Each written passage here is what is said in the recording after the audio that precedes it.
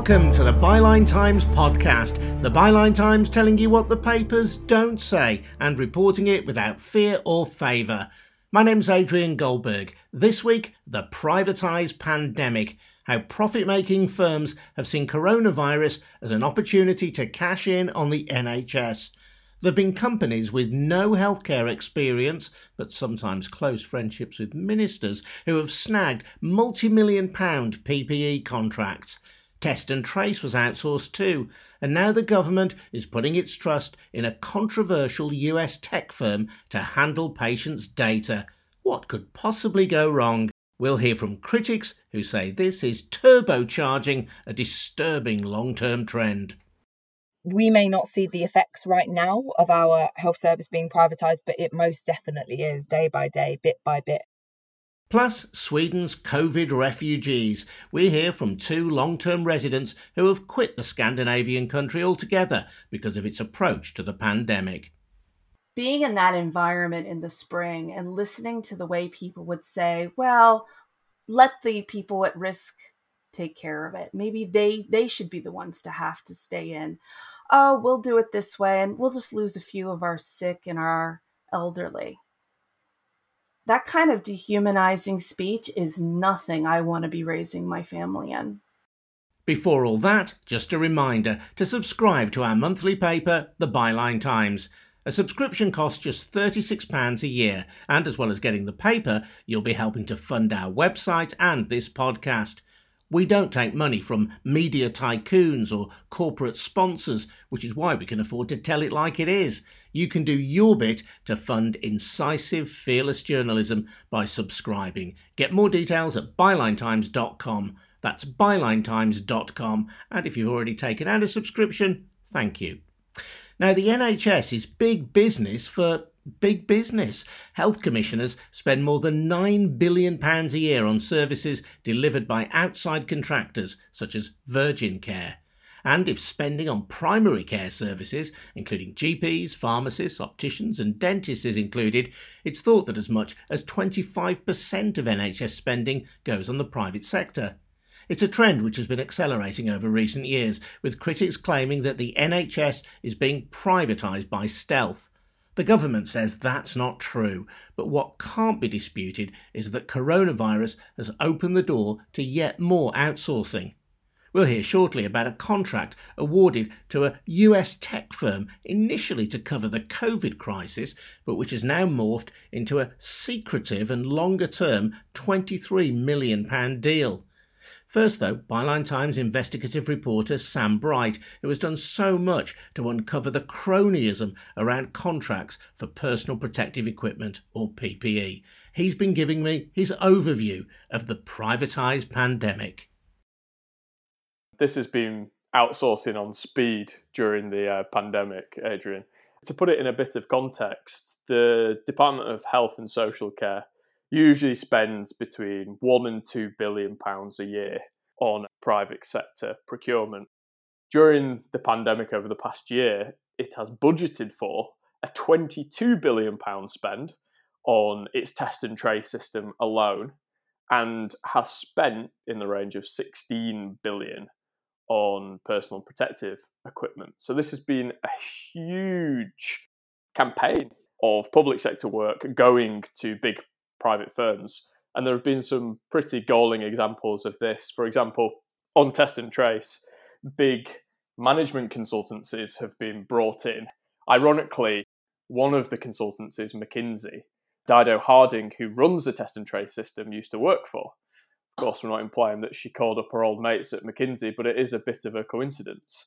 And now firms such as McKinsey, Deloitte, similar companies, they've been charging out £1,000 a day per consultant working on the test and trace programme.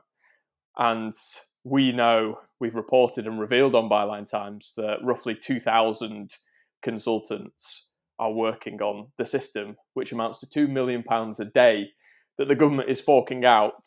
And at the last Health and Science Committee, Dido Harding was asked to explain exactly what these consultants do. I think it's fair to say that MPs weren't quite satisfied by the answer that she gave, considering how much, this is our money, this is taxpayers' money, how much of that cash is going out towards these consultants. And the argument for the private sector is that it is more efficient than the public sector. But certainly in terms of test and trace, that hasn't been evident. No, I mean, Test and Trace has had a pretty dire record. It's got its act together in recent months, but when it was really needed during the first and second waves of the pandemic, it was pretty non-existent. I mean, if we cast our mind back a year, I know it's tricky now, but we didn't have a testing operation set up until the early summer. And even then, it really struggled to cope with demand. So, for example, between the end of May and early November, only 41% of people received their test results within 24 hours. And that was despite the fact that Boris Johnson had pledged in June that all tests would be turned around within 24 hours by the end of that month. So that just gives a hint of the scale of the problem. And we've got to consider, of course, that the countries that have really dealt with coronavirus well, the Asian countries in particular, have deployed test and trace successfully. And it's something that the government has always used as a crutch. I mean, we look at the lateral flow testing, the moonshot plan that they're rolling out currently. And yet ours has completely failed. It's been entirely insufficient to the challenge that we've been faced with. And the one aspect of test and trace that was relatively successful, ironically, was the part that was handled by public health agencies. Well, exactly. The public health agencies, I mean, it just seems to make sense, doesn't it, Adrian? I mean, people on the ground at a local level understand people. They understand the people they're communicating with. They understand the dynamics of local communities. And so are far more capable of reaching those people and those people listening to them, heeding their advice and isolating. I mean, a fundamental problem with this as well is that isolation payments, the remuneration for people to isolate, has been completely insufficient from the government. The government is essentially saying you should get a test, and if you test positive, you should stay at home. But we're not actually going to compensate you if you have to be in that situation. And lots of people, as the government has acknowledged, Dido Harding said this in the committee, lots of people are simply not getting tested because they know if they test positive, they'll have to self-isolate and they might not be able to put bread on the table the following week for their families. There's a huge disconnect of logic from the government with the testing programme. We've rehearsed on this podcast before the numerous weaknesses, to say the least, in the allocation of contracts for PPE equipment, and Dawn Butler, the Labour MP, has raised questions in Parliament based on your research in the Byline Times. Is there a defence for the government here, though, in the sense that the pandemic wasn't expected, there wasn't enough PPE provision in the system, and they had to get it from somewhere? And if that meant going to the private sector to obtain PPE, then that's what had to be done. Yeah, I mean, that's what the government said, and it comes up daily pretty much with that argument. You know, it was a rush, we had to procure equipment quickly, people were dying, which is all true. But the National Audit Office released a report last November that stipulated that the government actually thought for a large period of time, until late March, that its existing stockpiles of PPE would be sufficient to cope with the demand that we would see during the pandemic. That was proven to be categorically and quite devastatingly false. And so the government then rushed to procure as much equipment as it could from the private sector. And of course, companies knew that the government, I mean, you're a big fan of football, Adrian. When a club knows that its player is in demand, or it knows that another club really needs a centre-back, for example, the price of that player is going to go through the roof. And that's exactly what happened in the case of PPE. The price of PPE went up massively. We overpaid by £10 billion for the PPE that we procured from the private sector. And no one's saying that that didn't need to happen. All I'm saying is the government should have realised a lot sooner that that was needed, and perhaps we wouldn't have spent so much money. And indeed, the High Court has said that Matt Hancock, the Health Secretary, acted unlawfully by handing out coronavirus contracts without publishing the details in a timely way. It's these kind of details where they have been published that you've been able to discover and bring to public light through the Byline Times. Matt Hancock's argument against that is, well, look, I'd sooner have my officials sourcing PPE, vital PPE at a time of national crisis, rather than filling out forms to show where the PPE contracts have gone. Yes, and I think this whole case of Matt Hancock acting unlawfully, it's obviously no minister should be found to have acted unlawfully. But I think ultimately what we should be focusing on is the details of these contracts. The fact that contracts went to firms that had no experience in the field. They were essentially shell companies, a lot of these firms. I think it's ironic, though, as well, on the delay in the publishing of the contracts, that, I don't know, it's a bit suspicious that a contract that was awarded last April, that was awarded to one of Matt Hancock's friends, has only just been released by the government. So it took the best part of a year for that contract to be released. And I don't think anybody can be blamed for wanting to get to the bottom of that sort of practice from the government. Indeed not. Sam Bright, and you can read more of his investigations at Byline Times. Mystery also surrounds a deal signed by the Department of Health with a US tech firm, initially hired last March to manage the government's COVID data store. The Bureau of Investigative Journalism has established that talks with the company had in fact been taking place months before COVID was heard of, with meetings in Davos, London and San Francisco. The original contract was described as a short-term emergency measure, but it's now emerged that a new 2-year agreement worth £23.5 million was signed in December. It wasn't publicised at the time and has a much broader remit. Mary Fitzgerald, editor-in-chief of the global news website Open Democracy, is taking the government to court over this secretive arrangement.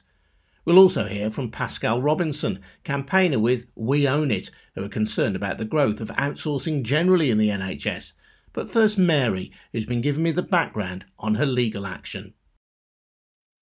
So this week we issued a lawsuit against the UK government for the massive data deal they struck, £23 million for 2 years with Palantir, which is a controversial spy tech firm, best known probably for its counterinsurgency operations in Iraq and Afghanistan. It's built software which has been accused of fueling racist feedback loops in US policing. It's been criticised by its own staff for its controversial role in the deportation of undocumented migrants in the US under Donald Trump. It was founded by a Trump-backing Silicon Valley billionaire. So it has a rather checkered record, to say the least. And we think that its involvement in the NHS, and in particularly in handling our sensitive personal health information, is something that should be open for public scrutiny and public debate, particularly at a time when the government is pushing against vaccine hesitancy and the concerns that might be raised, particularly amongst minority ethnic groups, about the role of a company like Palantir in processing our sensitive personal health information and playing a long-term role in the NHS. What kind of information are they processing, and what is the NHS getting out of it? Well, that's an excellent question. If we knew that, we would know a lot. At the beginning of the pandemic, the NHS announced that Palantir, along with a lot of other major private tech firms, Google, a company called Faculty, a number of others, were going to be helping with what they called the COVID-19 data store, which was supposed to help establish a single source of truth about the pandemic. It was there to help us learn about the disease quickly and track information about this very new disease, which was a genuine public health emergency. They assured us that it was a short-term emergency measure. This wasn't part of a long-term plan. And they subsequently assured us that were the contracts to be extended or the purpose of the data store to change, that this would go out to public consultation and public tender. This didn't happen. We were concerned that this wouldn't happen. So we, through our lawyers, wrote to them asking for those assurances and putting them on notice that we intended to issue proceedings if this public consultation didn't happen, as we suspected it wouldn't. They used our legal action as an excuse to avoid questions from journalists about the role of Palantir and their future plans for the role of Palantir in the NHS. And then they snuck through this deal quietly and published it post fact. They sealed the deal, the £23 million 2-year deal with Palantir, on the 11th of December and didn't announce it until after the fact, knowing that it would be controversial for all the reasons that I have just listed. What's striking about the new deal is that they have redacted all the data sources that are being fed into this data store. So the honest answer to your question about what data is being tracked and how is we don't know, and we deserve to know. And there's an interesting backstory to this involving, amongst other things, watermelon cocktails. Tell me about that.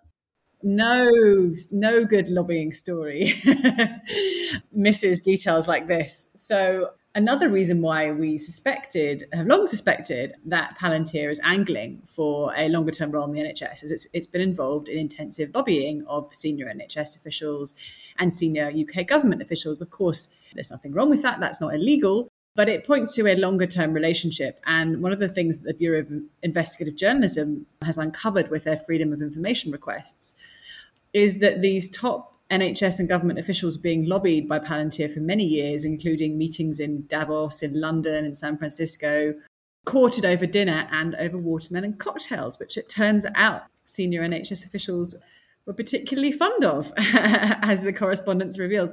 But the more serious point is that the idea that this was a quick fix and they turned to Palantir because there was no one else available to do it, rather than a long-term plan to bed companies like this into the NHS, is fiction. And our reporting and the Bureau's reporting reveals that. If there's a job to be done of data processing or data mining, which can help improve the health of the population, what does it matter if it's a private company doing that rather than the NHS doing it itself? It's a question of accountability. The NHS belongs to us, we the public. The data that is being processed is our personal health data. And if you're going to do that, we should have a say in how it's processed, how it's governed, who that's done by. And that's the real issue at stake here. We need accountability, we need scrutiny, and we need debate. And the tragedy it is, of course, there are so many important ways that data can be used to improve public health outcomes, to save lives, to tackle diseases.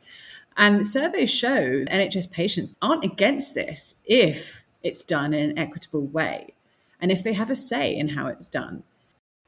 So for you, the issue is one of transparency and accountability. Pascal, what do you make of this deal? I think it's absolutely shocking that our data is being accessed by a big private company. I think there is a problem with private companies using our data, and that's down to the fact that private companies, at the end of the day, their raison d'etre is to make profits. They are accountable to their shareholders and not to communities. And the NHS data is an extremely monetizable, that's not a word, but you can make money out of this data. We have some of the best health data all over the world because we have a health service that has been run by the state, by public bodies for over 70 years now.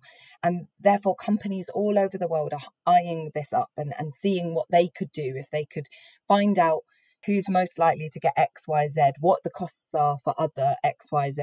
So I think this is a real issue, and we need, exactly as Mary said, a discussion about what our data is used for. And I don't think people would be happy to know that their health data is being used for anyone to make money out of. It should be used to make people healthier and make decisions.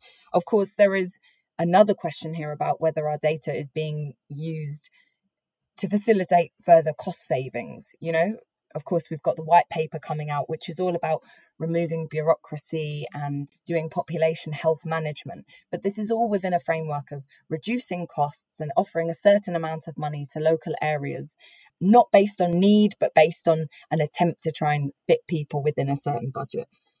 Those are things that we should all be thinking about. And of course, Mary is also completely right that this is part of a long-term plan. We've seen, as Sam talked about, outsourcing on steroids, but this was happening well before the pandemic. And we know that when health is in public hands, it's handled far better for our communities, as we saw in Test and Trace, the vaccine rollout.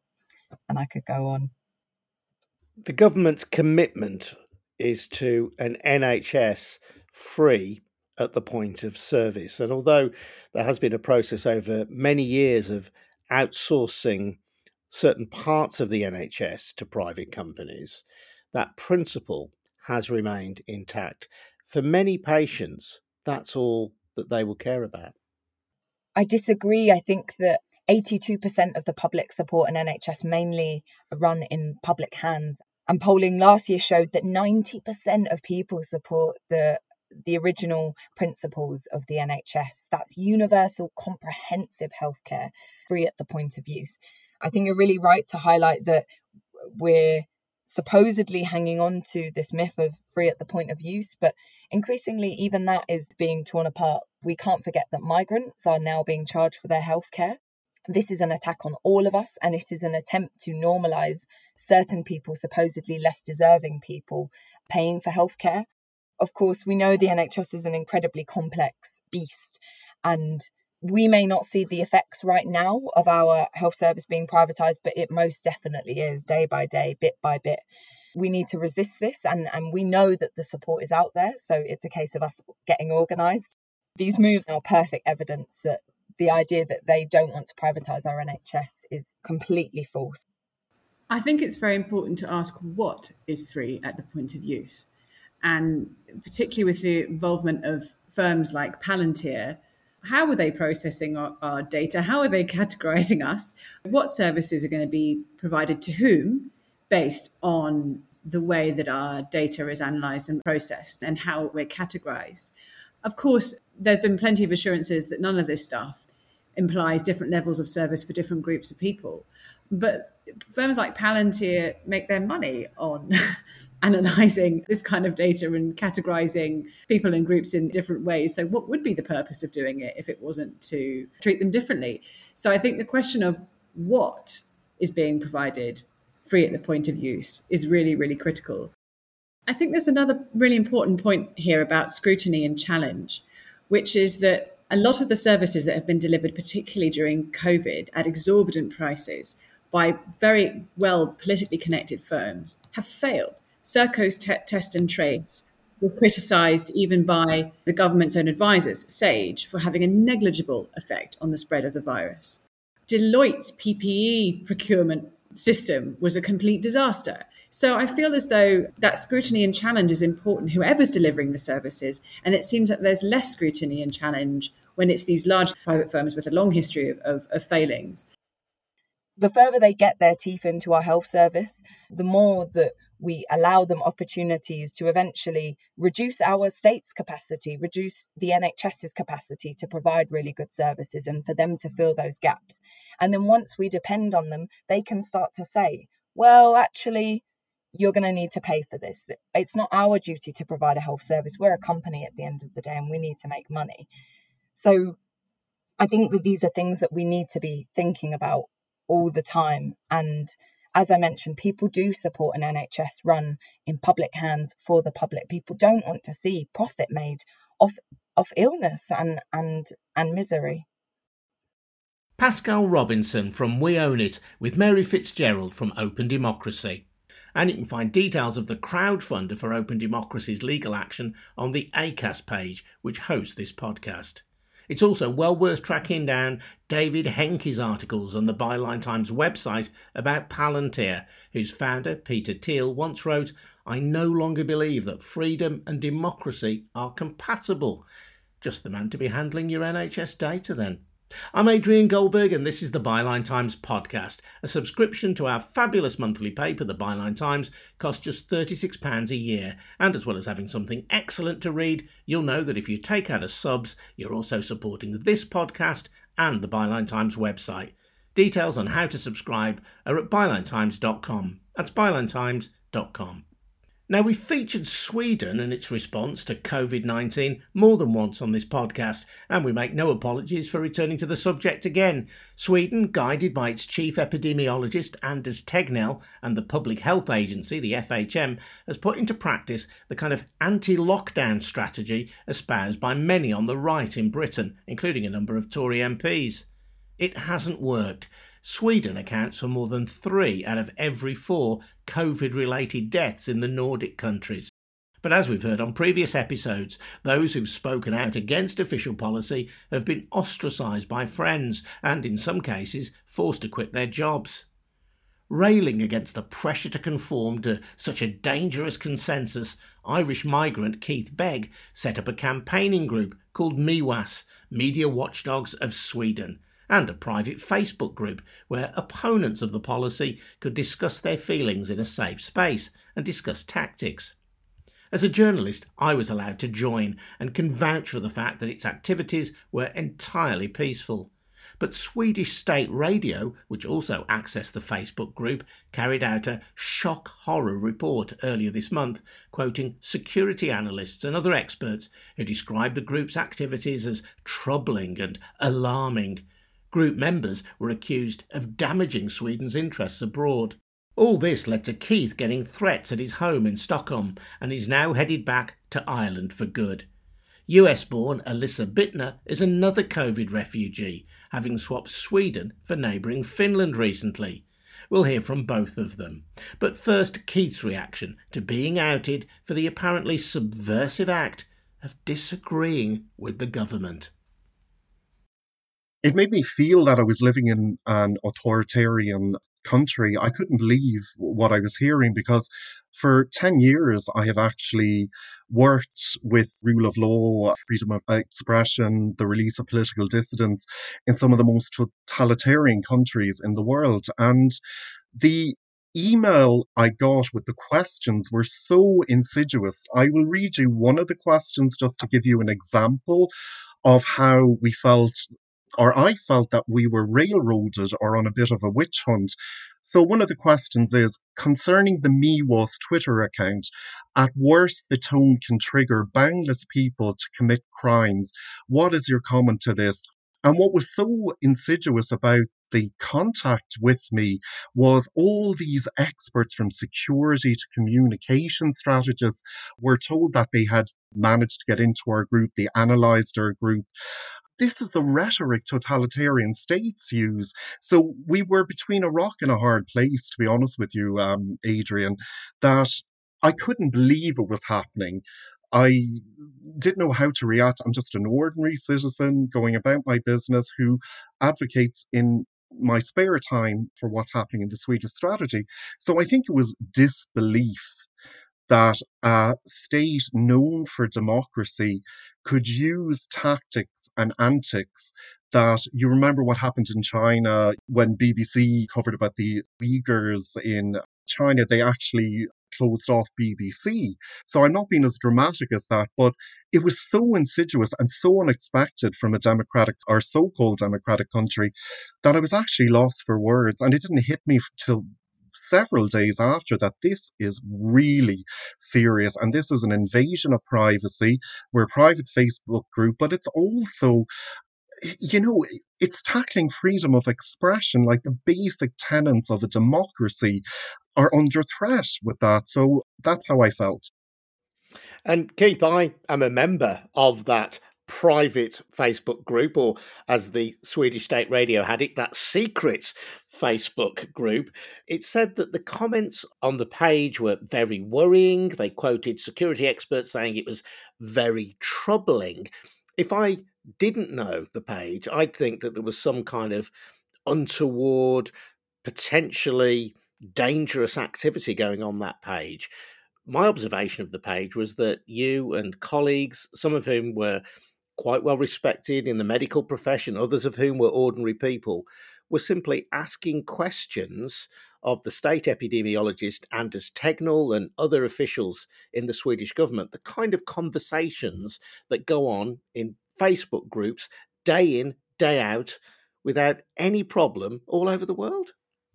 You've just nailed it there. I mean, how they've tried to align the Swedish Health Authority, the state media, the experts aligned to their policies. I am part of maybe 12 private groups. I don't even know how many groups I'm part of because I've just clicked on them through the years. So this is what is incredible, is that they see a group of 200 people who come from all walks of life as a threat to the state. And for me, it comes down to that the international spotlight is now being turned on the architects of the Swedish strategy, whereas before they had really avoided it and it was more of a holistic view of what was happening in Sweden. So now international media is picking up that the Swedish strategy has indeed failed, where Sweden, the Swedish authorities seem to be the only ones who do not realise it. And through hubris, exceptionalism, and arrogance, they are now pointing the finger at ordinary citizens in a classic tool of deflection to deflect away from their wrongdoings, mistakes, and non-scientific advice. So we are the fall guys, but it's not just us. Other groups are now being attacked. If you're a member of a private group in Sweden, you're fair game. This is not okay. And Keith, after the Swedish radio report about the group, you were targeted to the extent that you've now decided to quit Sweden. Yeah, absolutely. I mean, it was so painstaking to say goodbye to my husband and my two fur babies, our cats. I've got hate speech throughout the whole year. I've had people calling for me to be deported. I've been called Nazi. I've been called a traitor. I received a threat in my door at home. I don't know, I think I've developed a thick skin, but it's actually the rhetoric of the state that has me really, really concerned. And I think you have many Swedish people contacting me and saying, oh my God, how can you say that the Swedish state and the mechanisms are trying to silence you? But it's the premeditation, Adrian, the premeditation of an expert saying that you're a threat to democracy, that you're a terrorist. I've heard this rhetoric in totalitarian states, and you know what the follow up is. And I'm not saying Sweden is exactly like them, but it's the rhetoric that was dangerous. And of course, I felt that I needed to get away from the address also to protect my husband. You become a bit paranoid. Who knows, would a brick come through our window? I don't know. So I felt I needed to physically leave that address. And, I was coming very, very close, I felt, to hitting the wall. And Elisa, you moved to Sweden, you hoped, permanently in 2013. You've got 2 children, one of whom was born in Sweden, but you have now decided to quit the country and move to Finland next door because of its attitude to COVID-19. Just tell me more about that. Well, I have a very long history with Sweden. I came as a teenager, a 17-year-old impressionable kid. I grew up in a very small town in the United States. And when I came to Sweden for the first time to be an exchange student, I had never even been on an airplane. So I had a very long and special relationship with Sweden. And when I moved to Sweden in 2013, my relationship and my love for the country was so strong that despite Swedish maybe not being one of the world's most common languages, I had managed to keep the language skills, and I made the decision to move my entire family from Boston to Sweden. I felt that it was going to be a better childhood for my children, that I would be able, when I chose to have more children, that I could spend more time with them because it's very family friendly in terms of the welfare. But I have to say, throughout the years, one of the things I did notice is this sort of individualism that has really come to a head with the corona crisis in Sweden. That I'm no stranger to individualism. I grew up in the United States. But the individualism in the United States is very different. It's more about being yourself. It's about realizing your potential. And there's a very strong sense of community that exists in places like the United States. We don't turn to the state, for example, for solutions. We often have to turn towards each other. But in Sweden, it's very different. It's more like don't be a burden on other people, kind of an individualism. It's more like there's got to be a state program for that. I pay a lot of taxes. This isn't my problem. And sometimes if you want help, you're almost sort of shamed for it. So whereas in the United States, maybe somebody holds a door open for you, in Sweden, you could be there struggling with your pram, trying to leave the bus. And inevitably, the person who comes to assist you is a foreign-born Swede. That's just kind of the culture. There are certain things I think that we decide that in any country, there are good things and there are bad things. And you sort of weigh them out and you sort of decide that there are things you just learn to deal with and you accept there's no perfect place in the world. But when it came down to something like this, which is so existential, and really, there's a saying that you truly figure out the character isn't built by crisis, it's revealed. And being in that environment in the spring and listening to the way people would say, well, let the people at risk take care of it. Maybe they should be the ones to have to stay in. Oh, we'll do it this way and we'll just lose a few of our sick and our elderly. That kind of dehumanizing speech is nothing I want to be raising my family in. That's not our family's values. That is so not my values. And I was just regularly and continually appalled at what I heard. I'm a very warm and empathetic person. And I have to say that Sweden hasn't always been the easiest fit for me in this sense, but I was a very enthusiastic new citizen of Sweden. I became a citizen not a year before we left. It is what it is. You bought yourself the folk costume of Sweden. That's how embedded you felt and how warm you felt to your new home. There's so many things I love about Sweden. I love the language and I love the culture and I love the folk crafts. Hemslöjd is what that sort of thing is called, and folkdräkt.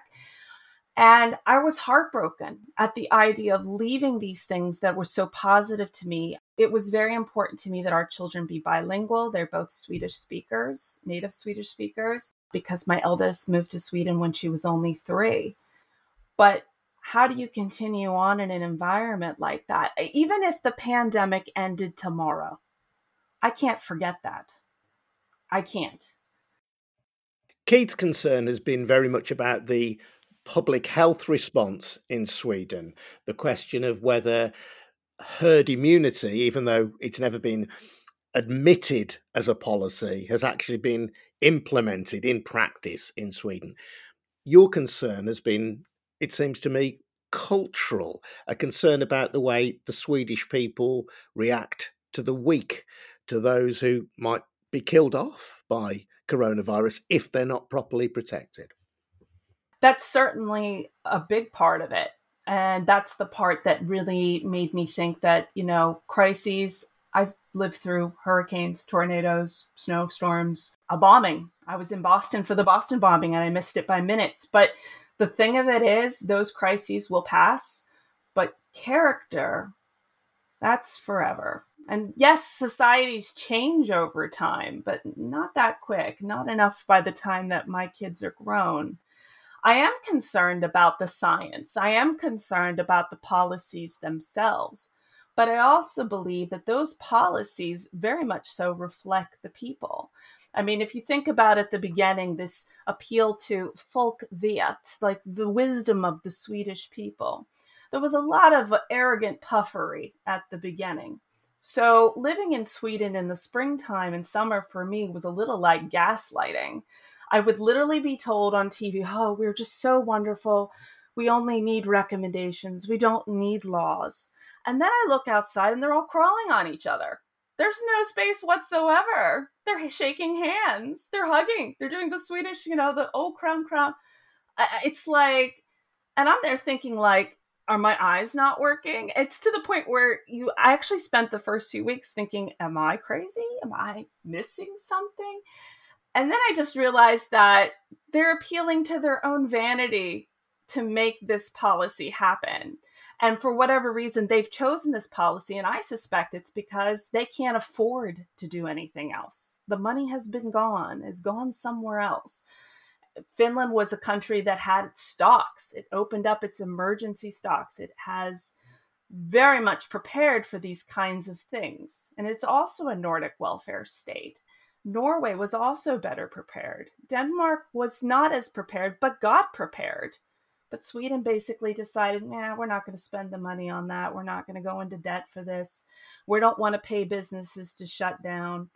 It's about what they could afford or were willing to spend. And then they figured, well, we'll just appeal to people's national vanity so that they don't panic. That was it. There was one element of the attack on your group, Keith, which struck me as being very Trumpist, which was your perceived disloyalty in appealing to international media, of which, of course, the Byline Times and the Byline Times podcast is one. Never mind whether you were right or wrong, the question was the sense that you were being disloyal by appealing to international media. Absolutely. And, I was just reading an article recapping that back in June, an article appeared in Swedish newspaper where basically a report was, I think, discovered that the Swedish government and the Minister for Foreign Affairs, Linda, had basically instructed the diplomatic corps, including embassies and consulates, to wash the image of Sweden. And what I find quite astounding, and I really, really concur with a lot of what Alyssa has said, they won't invest resources in saving people. And I think I've mentioned this to you before, Adrian. They have spent 700 million Swedish kroners on a bailout to Swedish media at a time when frontline workers, hospital workers were being denied oral protection and elderly care homes were devoid of oxygen supplies. And one of the reasons cited for this is cost. Now, there has been some exceptions in the Swedish media, but basically Swedish media has been a mouthpiece for the government and the FHM. So absolutely, I concur with what you say that, you're seen as betraying Sweden. And just to add to that point, society cannot move on unless mistakes are admitted and mistakes are rectified. In Ireland, I was part of campaigns for same-sex marriage, for the rights of women to have autonomy over their own bodies, as in abortion.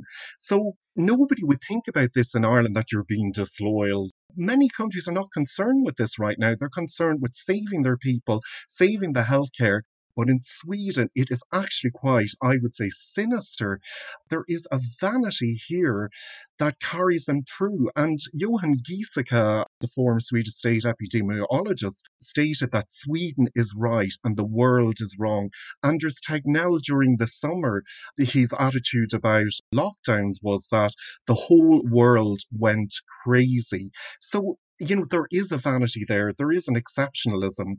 And that needs to be discussed.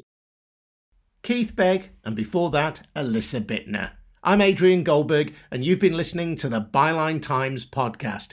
If there's a story you think we should be covering on the podcast or in the Byline Times, do get in touch. You can email adrian@bylinetimes.com. Yes, I've got my own Byline Times email at last. adrian@bylinetimes.com. Thanks for listening. See you next time.